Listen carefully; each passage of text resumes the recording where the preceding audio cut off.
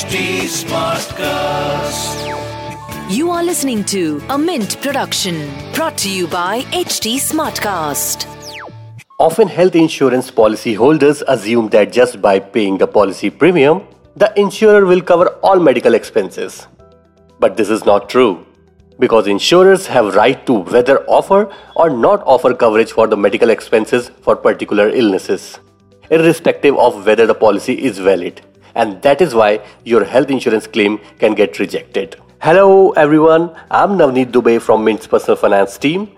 Today's topic of Why Not Mint Money podcast is how policy buyers can avoid health insurance claim rejection. Before that, I would like to tell you that in our today's episode, we have invited Sangeeta Veena as an expert speaker today.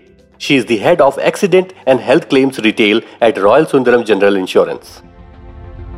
Hi, welcome to Why Not Mint Money, a personal finance podcast where we help you understand basic money concepts and share strategies for you to build your wealth. So let's get started on your money journey. So hi Sangeeta Veena, I'm Navneet from Mint and welcome to the insurance episode. Thank you Navneet, glad to be here. So my first question to you is how can a policy holder ensure that his health insurance claim will not get rejected at the time of buying policy? And under what circumstances health insurance claims ideally get rejected? Can you please elaborate on this? Navneet, that's a very pertinent question. That's a very important question. We definitely agree with what you're saying. Health insurance is bought for securing peace of mind and to avoid a financial distress during times of need. But if your health insurance claim is rejected, it can be worrisome. It can certainly add to your burden of worries apart from your health worries. But policyholders must realize that any contract of insurance actually comes with certain exclusions and inclusions, coverages and deletions. Right. Therefore, claim rejections are bound to happen, right? As with any other form of insurance. But there are actually some techniques our policyholders can effectively use to avoid some common rejections under a health policy. So let me brief one by one. To start with, please ensure as a policyholder, they have to just ensure that they declare all the pre-existing conditions truthfully upfront at the proposal stage. That's very, very important. Why? Because it helps the insurer to assess the health risk at the time of taking the policy. So later at the claim stage, they have no reason to cite the claim. So customers should not fall prey to temptations and prompts that say do not declare your health conditions, or declaring a wrong age or a health history for the sake of saving the premiums. Customers should not fall prey for that. That's number one. The second most important thing is customers should understand that any insurance policy, especially a health insurance policy, is a time-bound contract, right? So these policies come with waiting periods. For example, most policies have cataract as 2-year waiting period, knee replacement as 3-year waiting period. All pre-existing conditions are not paid for 4 years. So these are some common exclusions under the policy. If a customer is actually aware of these waiting periods, unless there is an emergency, the customer can actually plan the surgery after the completion of the waiting period so that the claims are accepted. So that's point number 2. So point number 3 will be, customers should be aware of the permanent exclusions under the policy which no health insurer in the Indian market will pay. For example, cosmetic surgeries or dental procedures, routine root canal treatments, which usually we don't pay. Unless necessitated by an accident, no policy pays for a dental procedure. And outpatient procedure, where you don't get admitted and you just go to a doctor, take a prescription and buy some medicines, these things will never get paid. So, is there any point in making a claim for a permanent exclusion and then be disappointed that the claim is rejected? So, customers should make alternate small financial arrangements for such routine procedures, for such contingencies which insurance companies don't pay, and thereby they avoid a disappointment on a claim also. So, the next one is every policy excludes certain providers. Providers here in this context means hospitals, right, where they get admitted.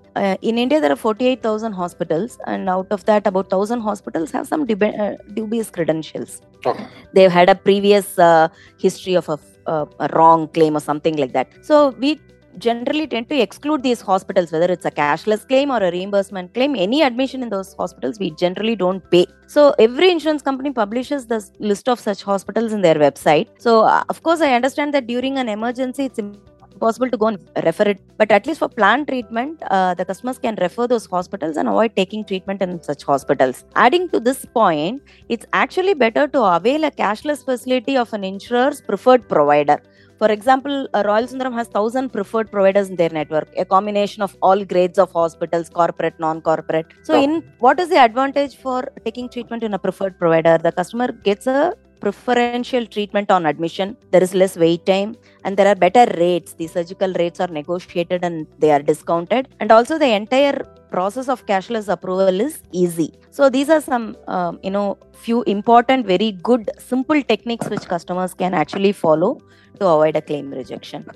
Okay. One question from this point for our listeners. Basically, by declaring a PED at the time of buying policy, does it affect the premium amount? That depends on insurer to insurer.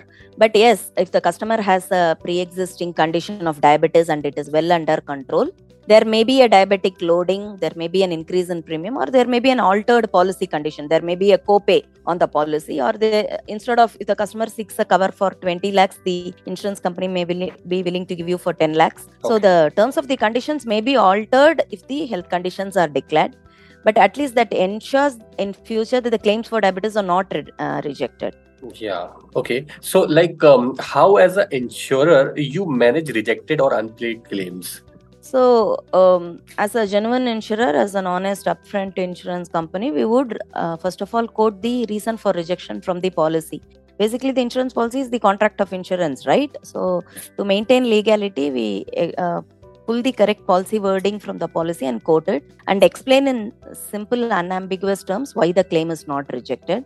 We also give the options for grievance and other redressal mechanisms in the rejection letter should the customer feel aggrieved. That's what we do. Okay. So, can one refile a claim if gets rejected by the insurer? And on what grounds?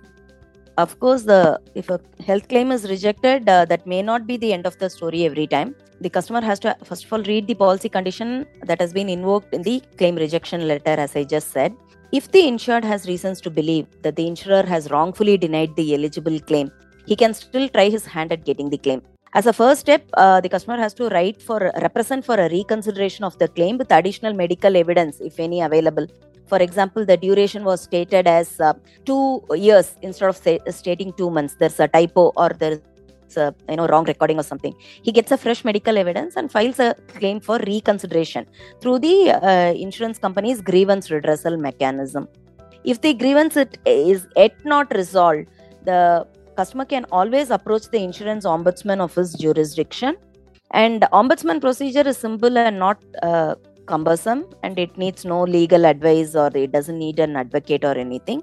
And ombudsman cases are generally disposed of within 90 days. So basically, if somebody's filing somebody's refiling the claim, so in that case, they have to go through this redressal system, right? Absolutely. So they cannot go directly to the insurer and say there was a mistake and I want to refile. Yeah.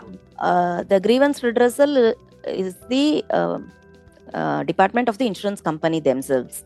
Okay. So they can write to the grievance redressal mechanism of the insurer first. Still, if the insurance company sticks to their stand, then he can approach the insurance ombudsman. Okay. And so all in all, how can one get maximum claim out of their health insurance policy? What are your thoughts on this?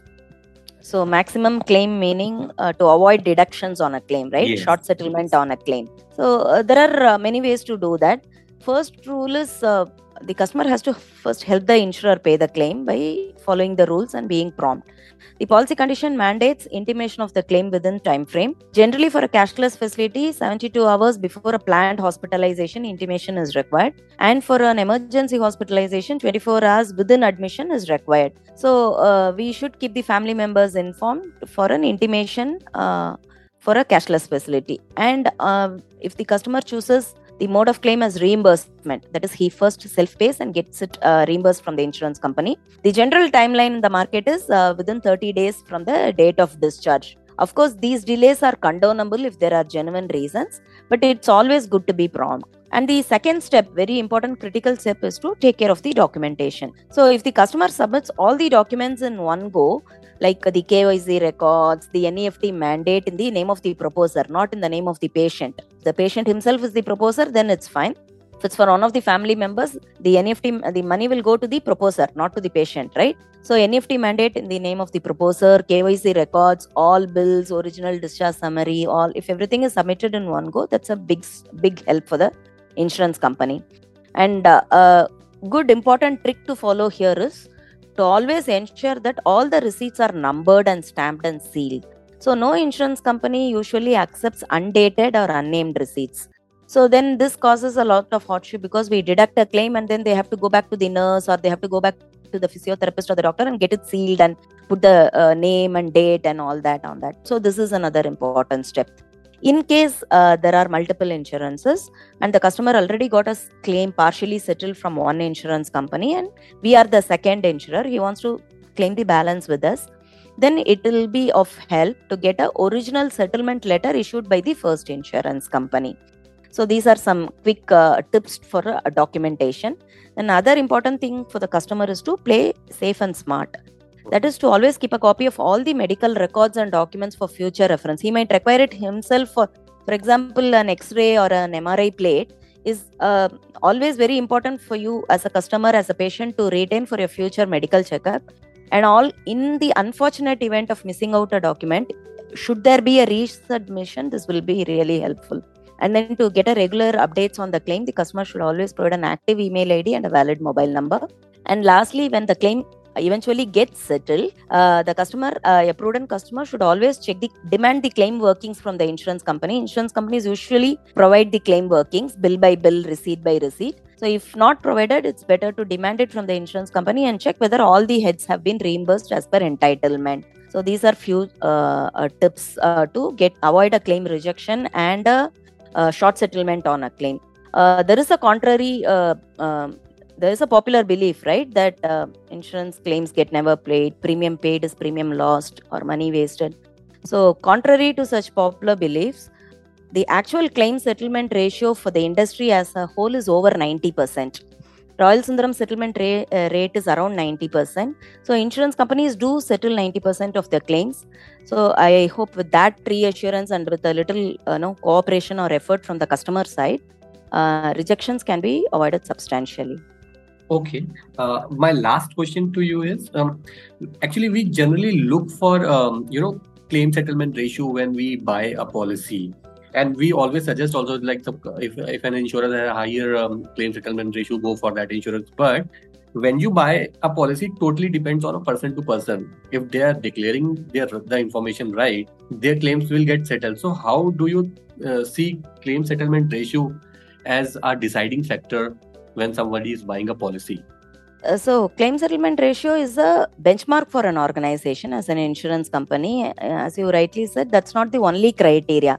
It depends on the patient's health condition, his own coverages, his own plan, his own waiting periods and permanent exclusions and co-pays in his policy decides the claim settlement. But any claim settlement that's over 90% is an advantage for the customer, which means a majority of that just improves the confidence of the customer that a majority of the claims do get settled. So that's where the claim settlement ratio plays a part. It's not the only or a very, very key criteria for deciding on the purchase of insurance. Okay. Thank you, Sangeeta Veera, for your valuable input.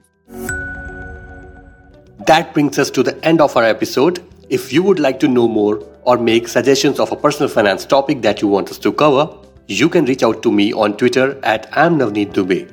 Thank you for tuning in. See you in the next episode.